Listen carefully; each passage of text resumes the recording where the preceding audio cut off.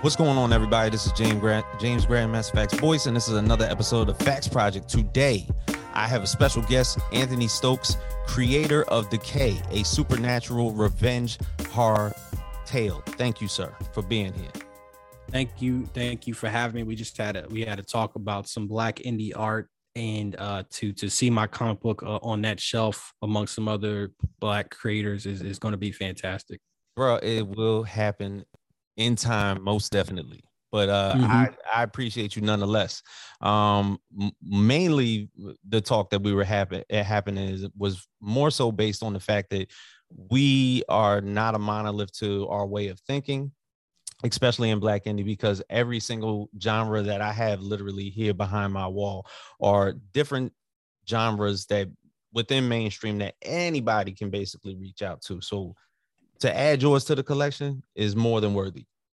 Yeah, and anytime somebody, because I'm especially when I first started on Twitter, I didn't have a big following, and I still don't. You know, we work. That's why we're here, right? Yeah. But like, you're not having me on for the clout. You know, it's for the genuine love of the culture. So that means a whole lot. So I really do appreciate being here.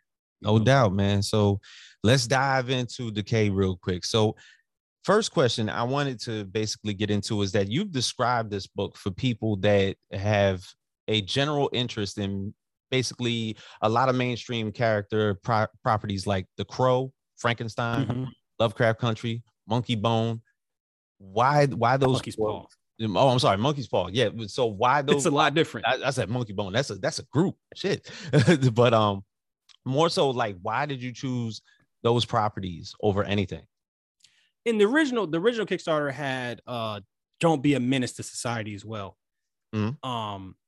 And so essentially it's just about the feeling of dread, that feeling of like a hand tightening around your throat. You know what I'm saying? Like that kind of just like, like that bad feeling you can't shake. That's what we going for.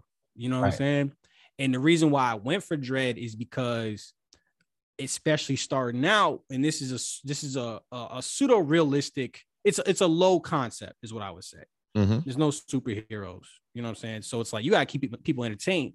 What do? You add that dread so that you're constantly feeling something. You want your audience to feel something the whole thing, so that the dread will kind of pull its own weight and add a tone throughout the whole story. For sure.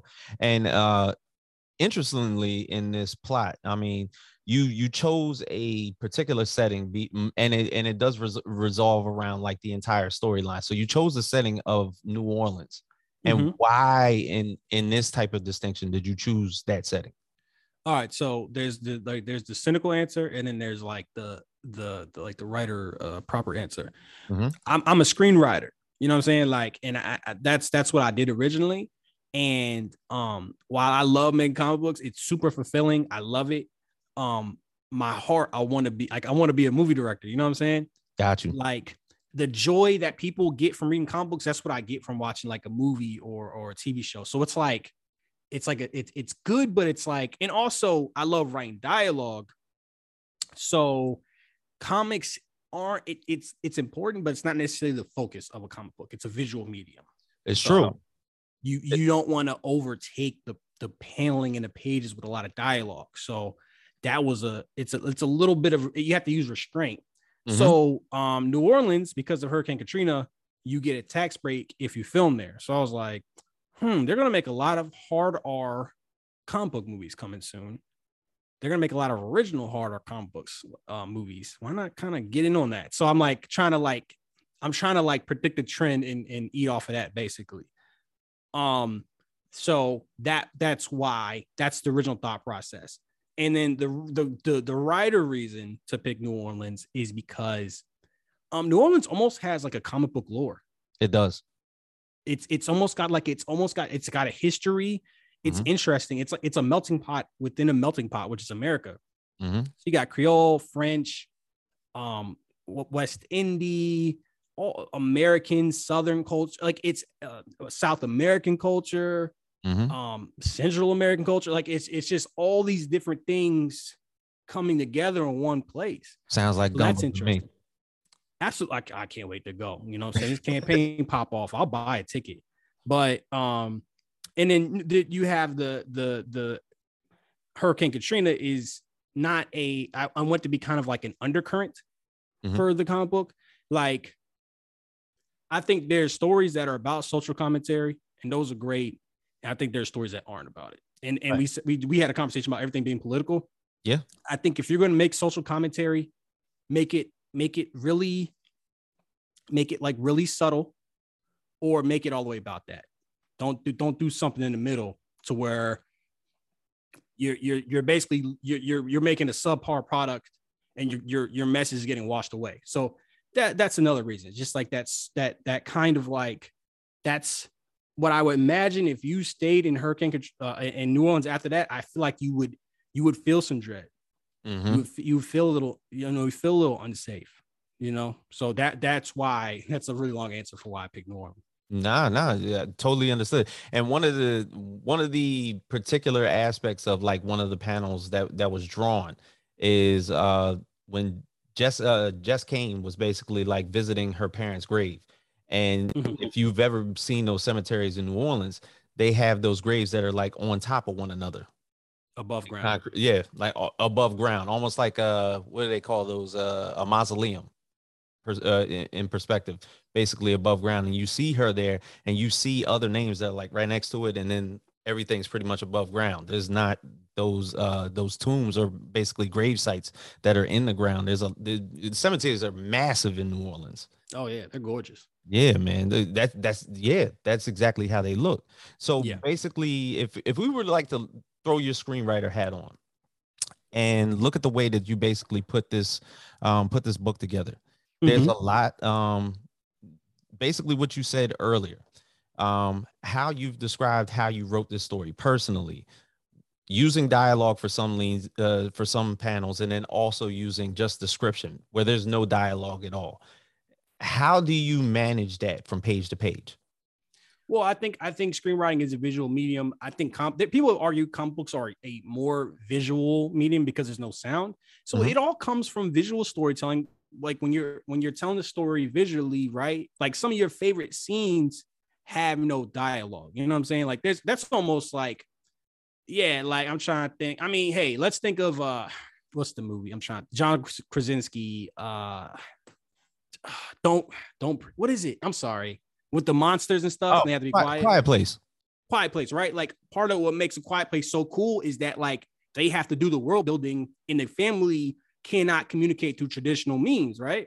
So there is dialogue, but it's not spoken. So it's like kind of dialogue. So that's just an example of trying to be clever, and kind of it writes you in a corner that you have to write yourself out of. Also, again, from a cynical perspective, the more pages that don't have dialogue, a little bit, I get to save a little bit of money. You know what I'm saying? Like these things ain't cheap. So, you got to put your producer hat on too. True. Now, can we talk about the intricate plot that basically brings this storyline to an early climactic beginning with the untimely demise and the death of Marcus and DK? You want my thought process on that? All right. So, yeah. And so you want to start. So the anatomy of a scene, I would say the 4 elements of a scene are story, tone, theme, and character. So that's what individual scenes, when you see something really good, like a Pulp Fiction, it's like it's all 4. Every scene has all 4, an element of all 4, and it's firing on all cylinders. The reason why opening scenes are so good is because they have all those 4 elements. So that was include that, and you get it very swiftly. You very swiftly understand what this is. This is about. This is very bleak. We understand this is going to be the start of a character arc. We understand that this is going to be about death or grief or something like that. I said tone, story, and then it's the start of the story. Like, right? Like, so, right. So that's why I did it. Also, you were going to know very immediately if Decay is for you or not.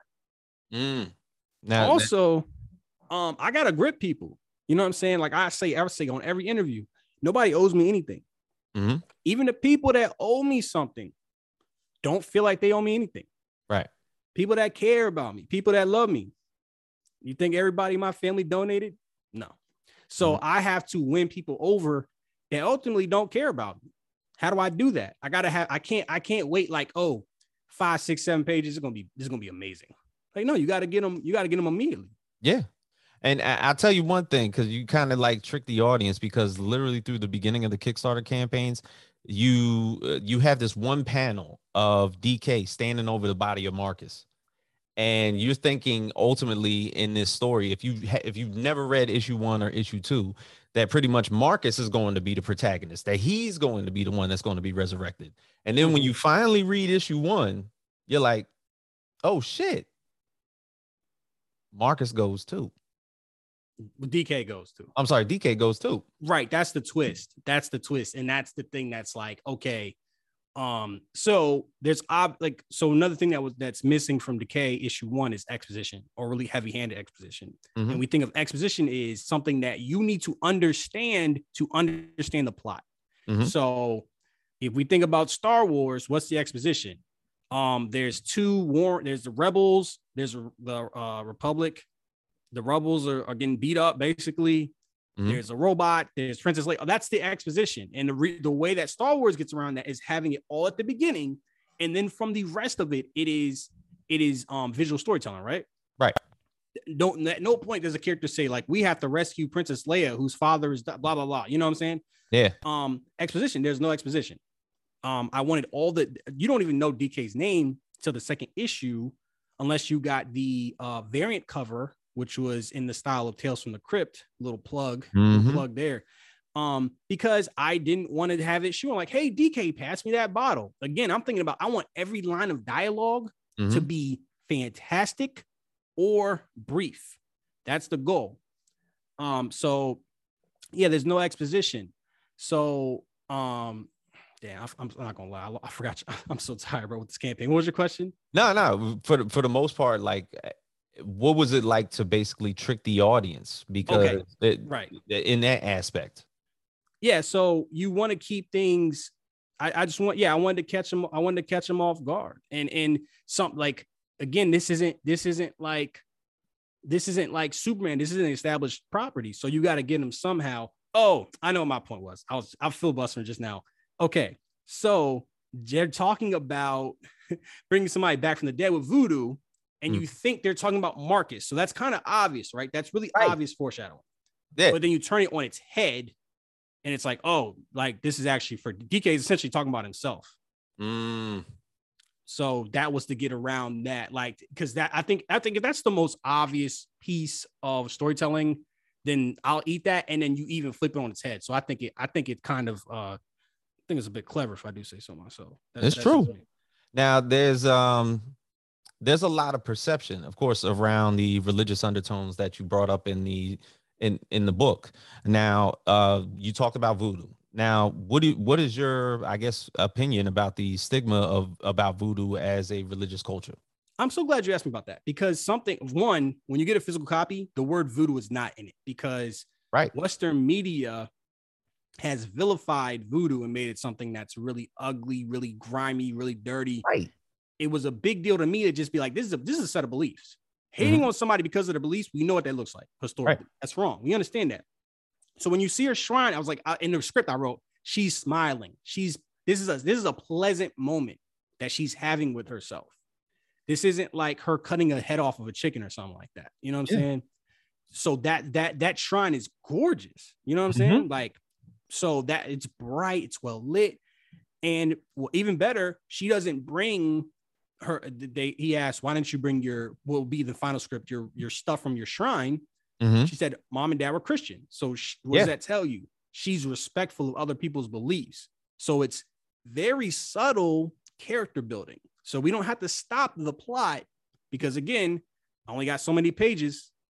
I don't know if people know this, but when you're writing a comic book, at least from a lot of printers, you have to do them divisible by 4, because they take a sheet of paper, they fold it. So that's 1, 2, 3, 4. So you can't do 23 pages, it has to be 24. So you have to be real economical. And I mean that like on multiple ways. Yeah. How many? So I had to build character where I can really subtly. It's almost like I call it run and gun. Like, it's like, all right, you get like this detail. And before you even realized it, I fully fleshed out this. I mean, not fully, but I fleshed out this character somewhat within 3 pages. Yeah. While still telling the story. Do you feel like even though maybe it wasn't that built up within issue 1 or issue 2, because this is a 5-page arc, that there'll be a more established meaning with maybe Jess Kane as far as how big voodoo is in her life? I think the voodoo is kind of like it's in there to as a plot point, and like I said, hopefully I represented it well. But that's not. It's a brother and sister story. Okay. So not really, and I don't know how much more character development you need. I made a joke like, what do you need to know her like? Because some people were like, oh, the characters were underdeveloped or something like that. Like, what do you need their SAT scores? you need, you know what I'm saying? Like, you need a social security number. Like, what more do you need? Like, when you watch a Quentin Tarantino movie, and I'm a begrudgingly a big Tarantino fan. When Vincent Vega pops up from Pulp Fiction, you know what he's about. You don't need to know his backstory. All you know about him is that he came from Amsterdam. That's it. But you understand him. You understand these characters because of you like you like screen grab a moment that defines them as characters and you keep it pushing. Okay. Now basically when we look at the issue 1 where DK of course was resurrected, what's similar, I guess, traits or anything you may have looked at in modern media that made you look at resurrection as a tool for a plot in a story? I think it was it's like the playing God aspect, right? And even what I really enjoyed was playing with the tropes of like the zombie, like the last page is very reminiscent of Night of the Living Dead. The first page of issue 2 is very like, who, you know what I'm saying? And I like that because it's like, all right, we're playing with horror because this is a kind of a silly story. Like for me, you know, this is you know what I'm saying? Like you can't take it too seriously. Yeah. So it's nice to just kind of throw in those little things that like, hey, we're in, you know, we can have a good time with this too. You know what I'm saying? Like, so I genuinely feel as if Decay is pretty original. You know what I'm saying? And there's nothing wrong. I told people all the time, don't worry about being original, because I'm sure you've seen Kickstarters that are like homages to popular big 2 comic books. Oh, absolutely. Do they sell? Some. Yeah. Yeah, they make bands. Like and the thing is, even if they're parodies of certain properties, they'll sell. Not even in the aspect that they're carbon copies. They could obviously be making fun of that current property. You're describing Deadpool. Yeah, like totally the biggest comic book character ever. Yeah, and just literally like take it on as a parody. Like, I'm actually making fun of this character. I think this character is awful. Therefore, I made a character. Yeah. Because of it, and yet I'm still gonna make bank because my whole stick is that I'm going to bash the hell out of this character. It's funny to me. Yeah. You know. And even on that back row, so I see some comic books, but I had, like most of them are covered up, but I see the one with the Doctor Doom. So if I'm walking by, right, a booth, and let's say you had all those comic books lined up, let's say you're not you or me who kind of sees these Kickstarters, we're aware of what's going on. What's the first person? The person's gonna look at the Doctor Doom. I love Doctor Doom. My dad loves Doctor Doom. Yeah.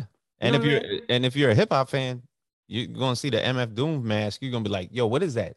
What is that? Exactly. So it does behoove you a little bit to be not original. You know what I'm saying? Like, so that's not a concern, but I don't think there's a lot of influences that I wore on my sleeve too heavy. I feel like it's genuinely something that exists in its own kind of a lane, and almost to my detriment, because it's not easy to sell it. You know what I'm saying? Like, it's not a super gory horror. It's not NSFW.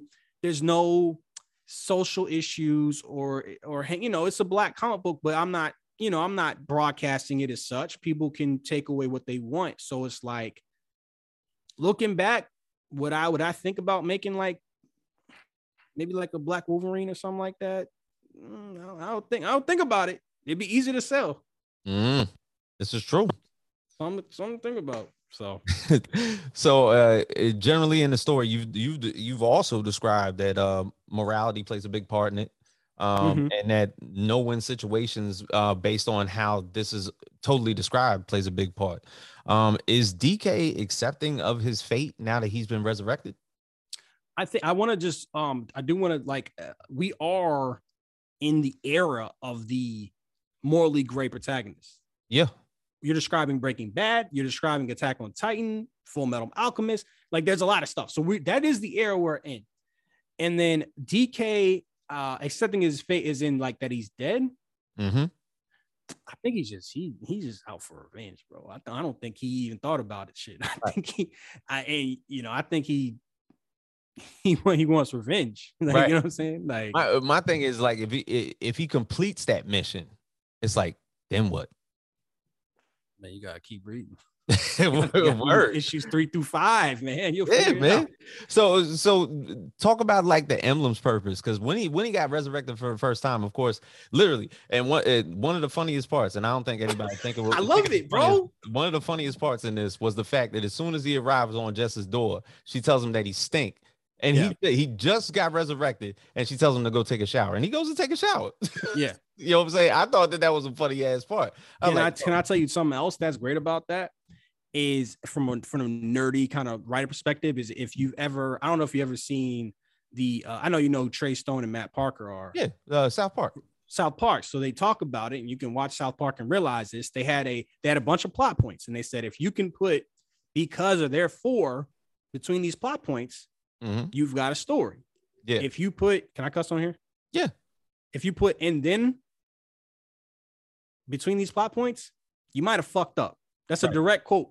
So them saying, yeah, like it's I don't want to say a parody, but it's like that people say that, let me guess, I look like shit, and it's like, you smell like shit, which is kind of like a little bit of clever dialogue, I would say.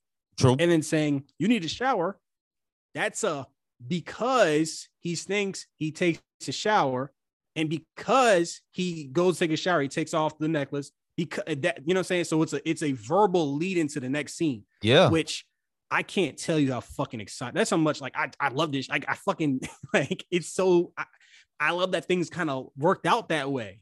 Yeah. That there's a literal because in the story. Yeah, because I feel like if I was that, well, the Lord, if I was ever to run into a zombie, more than likely he would smell like shit. Hey, he just got buried. He just dug. He at least smell like earth. Yeah. And at the you know what I'm saying? Straight up. Yeah. And it plays into like zombies might stink. Like it has a lot of layers, and it's simple. And I hate to sound like, you got to really think about this shit. Like it's not that deep, but I'm saying like you have to layer stuff like this when your story. That's the beauty of having a simple story, is you can layer this stuff, and it doesn't have to stop to make a point or stop to be a satire. It just keeps on chugging. If you notice it, you notice it. You know, if you know, like people like to say. Word. Now, as far as like the characters in the story, I know a lot of writers tend to put a lot of real life people into those stories. Are DK, Marcus, Jess, Trey, are any of those people real life people in your life? I think the idea of them are. Okay. So we all know a Trey. Oh yeah. We've all been at house parties and sticky situations, and we see a guy walk in. It's like, he might have to peace out. We know Jess. We know the girl that's like really sweet but kind of morbid. You know, a little weird. You know, we know DK's kind of a scaredy cat. We know Marcus, he's more adventurous, more ambitious. So it's like, do we all know these people? Yeah. And that goes back to being able to immediately identify. It's like shorthand. Like you want to find the human story. When we're making these comic books, we have to find the human story. That's what makes them interesting.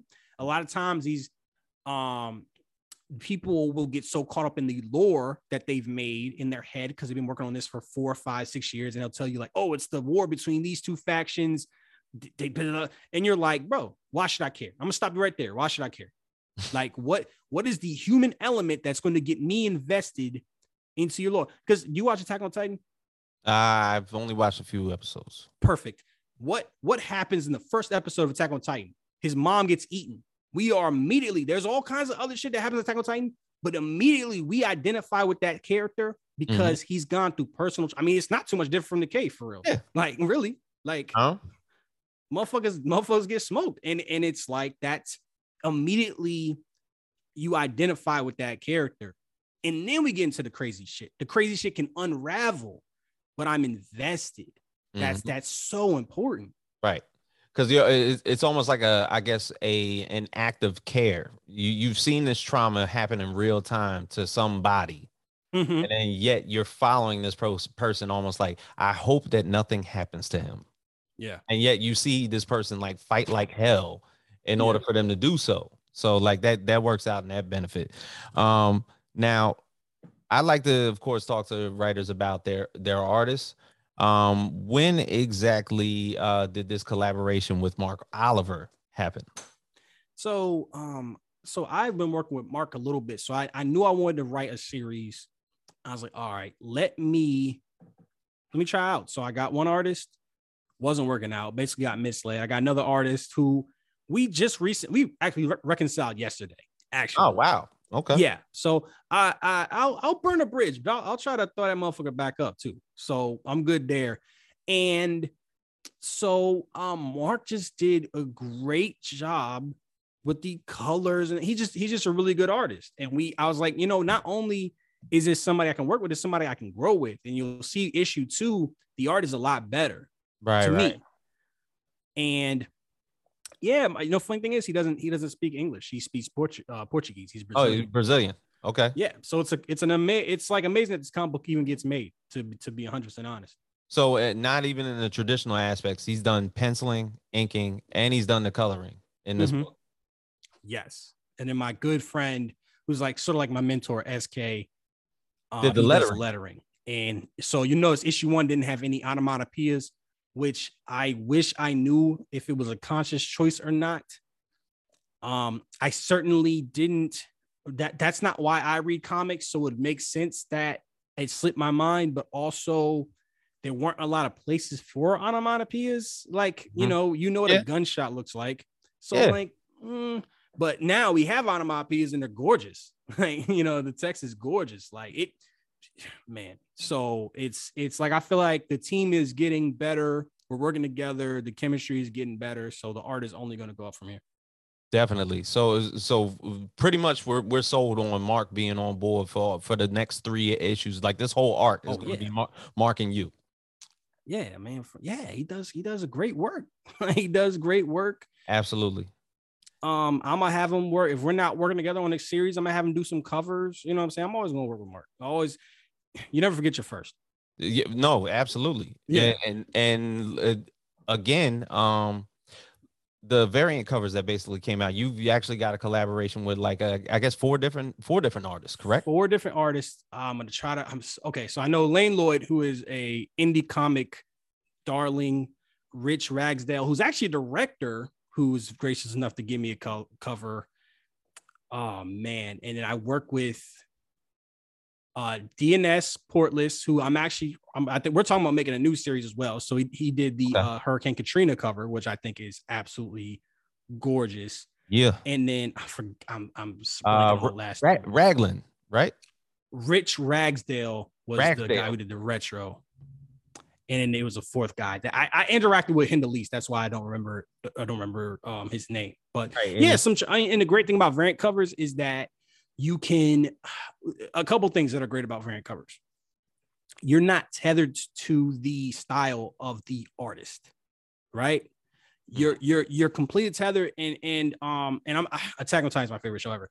But if you watch an intro to Attack on Titan, it's a lot of foreshadowing. It's a lot of like obfuscated images that just leave you just wanting more. Like a good variant cover to me should tell its own story.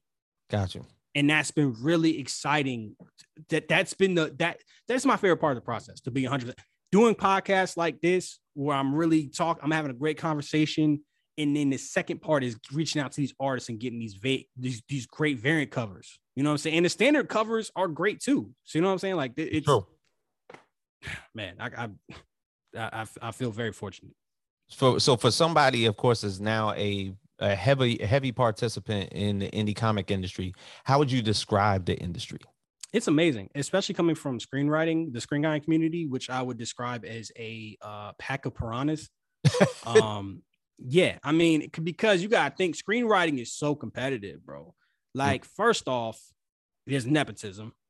Second off, there's the diversity aspect, and look, it exists. You know what I mean? I know you don't mind hearing about it, but it exists, bro.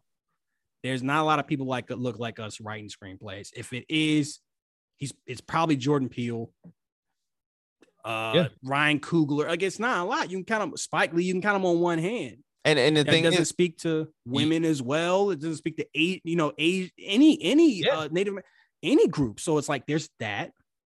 I'm sorry, you were saying. Nah, I was saying even in some of those mainstream artists, like you talk about a Jordan Peele, like that first Get Out, that shit took 3. It was done. It took 3 years to actually get greenlit. Yeah, he had to do Mad TV, and then Jordan Peele, Keanu, like, yeah, I mean, yeah, and so it's just harder. So it's especially if you look like me, it's especially hard. And then if you posted something that was a little bit off, I'll tell you the defining thing for me. If you posted something that was off center, they would tear you to fucking shreds. Oh, do you realize this is a thing, right? You realize you did this. And like, yeah, it's a conscious choice.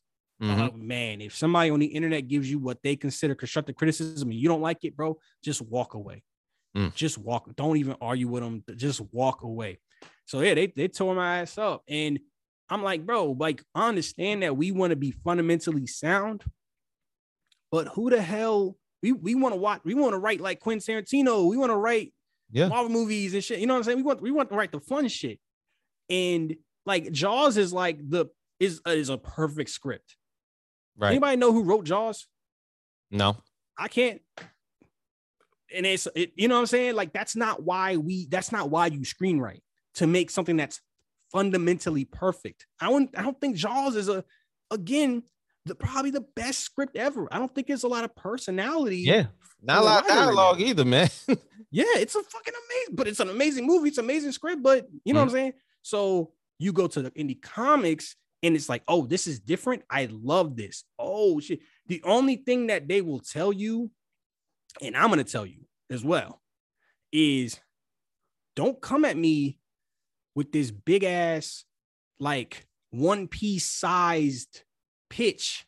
And you haven't made one comic book. I'll tell you that. Like, don't do that shit. Cause like, I'm gonna tell you, like, bro, just stop. I will tell you that shit. Like, I don't have the time, bro. Elevator pitch. But they love that. It's like the Wild Wild West. And the indie comics community, they champion diversity. Yes, you know what I'm saying? So, and we can all eat. You know what I'm saying? Like, it's not there's room for everybody. We can feed off each other. I can't tell you how many of the people that backed my Kickstarter were indie creators. Exactly. So it's just amazing. You know what I'm saying? And of course, there's sour apples and stuff like that, but mainly, like, it's been entirely positive. Like, it's been nothing but great interactions. Anything that's even, I just brush it off, but it's incredible. If I had what I knew now that indie comics Twitter was like it was, man, I can't imagine how much damn money I would have funded for the KSU2 N1. Yeah. Boy. Like, look, I always say, if I knew then what I knew now about indie comics back when I first started buying comics. But first indie comic that I ever bought was Brother Man, which was back in like the late 90s. Okay. And like, that was like the first indie comic that I ever bought. And the thing is, I bought that one and I still just bought mainstream comics and everything like that. But then, like, of course, through the circulations of the internet, you come to find out that there's this gigantic community, like superior to the point where, Kickstarter can make $30 million off of indie comics alone. And then you come to realize that that Kickstarter could literally be a publishing company for indie comics. It pretty much is. If they pseudo said to, but of course they sell record players and necklaces and shit like that. So they can't be persuaded. That's what Zoop is, though. Yeah, exactly. And I had the co-founder of Zoop on last week, and we talked about that. He said basically it's something that comic creators have always been looking for, because they wanted a crowdfunding site that was pertained strictly to them. Yeah. And that works out in their benefit. Kickstarter, of course, has all their other things that they want to work on, which is totally fine. You're a business. You can work on whatever the fuck you want to work on. You know, for people that work in indie comics or people that just work in comics general, and you can even tell by the people that work in mainstream that pretty much now are like jumping to Substack because they want to do indie comics. They've always wanted to do their own shit in the first place, and then they're putting out books anyway. You know, like anybody can write Spider. It seems like everybody's written Spider-Man. You know what I'm saying? So it's like, is that everybody? Not me? Okay, yeah, but in perception, because there's so many people that have written Spider-Man, it's kind of like, okay, what happens with if I put out a Spider-Man book, and you see like the backlash that pretty much a lot of creators are giving, like a lot of the shit that's coming out on film, they don't get the credit that they deserve or like the royalties that they deserve. But yet, if they put out their own IP and it goes on the screen, that's my shit. Oscar Isaac just dropped a comic book on Kickstarter concurrently while being Moon Knight is genius. Yeah, it's like, why not? You know, that's why I made Decay, because I'm like, I'm trying to get into trying to like traverse this to exactly. No, you're 100% right. Yeah, it's like, and these indie comics are good. Like I truthfully, I mean, the stuff I'm reading is better than like the Ultimate Spider-Man I read 10 years ago. Of course. Yeah. And the thing is, the subgenres, like we get that Marvel and DC don't really like jump into that unless you go into like DC Black Label and you get into like Road to Perdition and History of Violence and stuff like that. That stuff you don't even perceive as comic books. V for Vendetta, you don't perceive those as comic books, but they're comic books. The Crow, it's a comic book. You know what I'm saying? But you know, like a lot of people just see superhero. They don't even realize that Blade Runner is a comic book right now. You know what I'm saying? It's probably one of the best comic books out there on like on Titan Comics and everything like that. It's a sci-fi driven comic. It's super in depth. It's got a ton of dialogue, and it's literally written in the perspective of the mainstream medium, the film itself, the two films that came out. So like to see that fantasy being brought to focus, shit, there's even like country western styled, spaghetti western styled comics that are out there. The opportunities are endless. Yeah. And the thing is, 100%. Everybody's hitting a goal regardless of what they're doing. Because you got to understand that, you know, there's a niche for everyone. You know, not everybody's going to have the same personality. Some people even better. Yeah. When like Keanu Reeves comes and he brings like tens of thousands of people onto the platform, that's good for us. Yeah, as long as they deliver, as long as they are delivering the product, it's good for everybody. Exactly. It's like Berserker being the biggest Kickstarter ever. I mean, I get it. There was this backlash beyond it, but the thing is, I was like, you see what he did, right? And it was like, all I'm going to do is add my name. People have read Berserker before. I'm just going to add my name. I'm probably going to get the artist to draw my likeness as Berserker, and let's see what happens. You know, I'm sure the people at Boom Studios was like, you know what I'm saying? This sounds like a great idea. This might be a big marketing ploy for Berserker that wasn't there before when it was like a manga back in the day. So how do we just make it as big as what we want to make it? Let's just add Keanu. Keanu, of course, being a worldwide phenomenon as an actor. He's been in so many mainstream properties. He bounced back too like a motherfucker. You know what I'm saying? You know, this is speed Keanu Reeves. You know what I'm saying? This dude turned from this to this. You know, Matrix pretty much made his career. And yet he still gets the opportunity to be like, hey, I want to attach myself to a comic book. Why not? Yeah. Why not? But yeah, no, the indie comic space is incredible. And there's so many resources. That's the thing. It's like there's just so many resources. Everybody's super helpful. I very rarely ask for advice and get like no response done like that. So it is fantastic. And then we hadn't even gotten to like anime manga Twitter. But we tap into it, man. I'm thinking of like a manga comic book. I'm trying to tap into that black Twitter market, man. Look, it's not even there because there are black manga artists and creators that are out there currently right now. Midnight absolutely. Bro. Midnight Comics that I got right here, these little mangas right here, they read from, instead of right to left, they read from left to right, just like traditional mangas in Japan. That's really smart. That's really smart, Brandon. You know what I'm saying? So like, there's people out there. Like I said, there's a niche for everybody. Everybody makes anything, and then somebody, if not a very large group of people, will like it. Absolutely. I mean, yeah. I mean, it's such a big intersection between like black, I want to say like millennials, like, and I say that like the whole generation in manga. Like it only makes Yeah, sense. yeah, I'm trying to get that bag too. yeah. It's I like got some ideas cooking. I love the fact that the black anime community, the people that just love anime, are way bigger now than what they were when I was a kid. Are you sure? Are Yeah, they bigger? yeah, yeah. When I was watching like Jinro and when Akira came out for the first time, Okay, fair enough. and you know what I'm saying? Like people that we had to go find shit. Fair You enough. know what I'm saying? Like it was us going to Blockbuster and West Coast Video, and there'd be this teensy weensy small section, or you go to Suncoast Video and literally had to spend $25 per episode for a DVD, and then you would literally Yeah. be broke by the end of the series.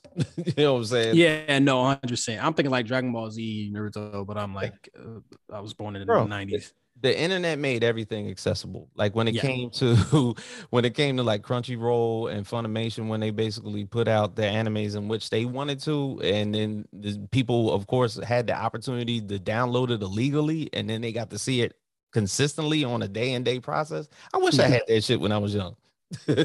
I mean, even I wish I mean, like, yeah, even for me, like I remember very distinctly, like I would have to, I used to like Dot Hack, and Dot Hack came on at like 1:30 in the morning, Yeah, and you had to, you just, I mean, you would just stay up. I do miss like this kind of nostalgia of just like, what the Toonami, hell is on Toonami?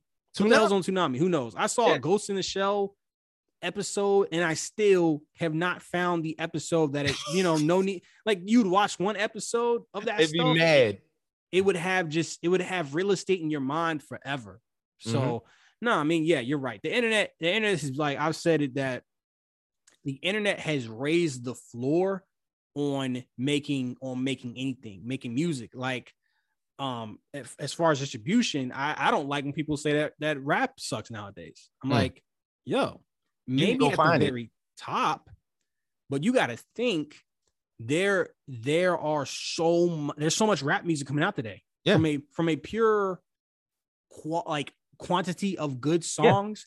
I You mean, we can, had Future, Pusha, and Hendrix dropping within like a month of each other. yeah. But you also, there's probably some guy that like nobody knows about yet making, there's SoundCloud, there's all this stuff. Like it's just too much good music out there for me. I'm remembering like we used to have to buy CDs. If you bought a CD and that shit was trash, your whole weekend is Yeah. gone. You playing in the car, you basically want to throw it out the window. Throw it out the window. Yeah. And I'm And, like, and because there's so much of a quantity that's out there, you can find, if you really love music, you'll find good music. you'll find the good music. You'll find the good comic books. You'll Yep. find, the only industry I think that hasn't like done it because it's so expensive is films. Yeah. I think that's the one. Yeah. And even I think the ceiling has been lowered in a sense, in that you can go on Hulu and find like a great horror film. You know what I'm saying? They put the hoodest of hood movies on Amazon Prime. If you if you really look for them. You know why that is? Amazon Prime will host anything. Oh yeah. Yeah. You can put out art house distribution, like some shit that you made at your crib, out on Amazon Prime. I wonder what those splits are like. And you'll get an audience. You know what I'm saying? It's like, yeah. Some people have that niche. Be like, I don't like watching 2-3 hour movies. I need that shit to be an hour and a half. I better laugh, and that's it. No, you're right. No, it's great. It's a great time to be a creator. Definitely. So, lastly, what do we expect from you for the rest of 2022, and what do we expect from Decay? Decay is only gonna get better. With it being a narrative. With it being so narrative focused, it's only going to get better. It's only going to grow as the narrative. We're going to get to understand these characters better, the situation, the story better, the themes better. So it's only going to go up from here. And I'm really weighing making another series that might drop this year. I really have to see how this campaign goes. I have to talk to some people and figure it out. but I would like to run 2 series concurrently. Definitely. Well, bruh, big ups to you because you got like 3 weeks left. I see it happening. It's pretty much gonna be there, bro.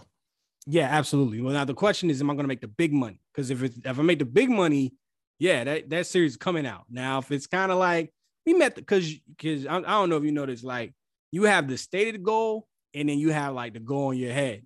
Right. So if I hit the goal in my head, yeah, that new thing is coming out this summer. For sure. So we got to see. This is kind of a turning point, and I'm kind of trying to figure out some things. Like, okay, I'm not a I understand the comic medium, but I want to become even better. I want to be like as good as I can be. You know what I'm saying? Like I basically want to like look, if shit don't work out, it's not gonna be through a lack of effort. Like that's something. So really I'm trying to go, I keep calling it a training arc. So I'm gonna read comics, I'm gonna understand the medium better, try to be write better scripts, become a better collaborator, all kinds of stuff. Word. Well, bro, I appreciate you doing this with me. This was a fantastic conversation. So anytime that you need somebody to holler at, to holler at me. Man, thank you. So now this is great. This is definitely just doing these interviews and meeting all these great people. And I'm just like, it's gonna be so much easier issue 3 or whatever happens. Of course. Like, I know who I want. I want this guy. Nah, man, this is fantastic. Word. So from Anthony Stokes and Decay, James Grandmaster Facts Boys, we are out.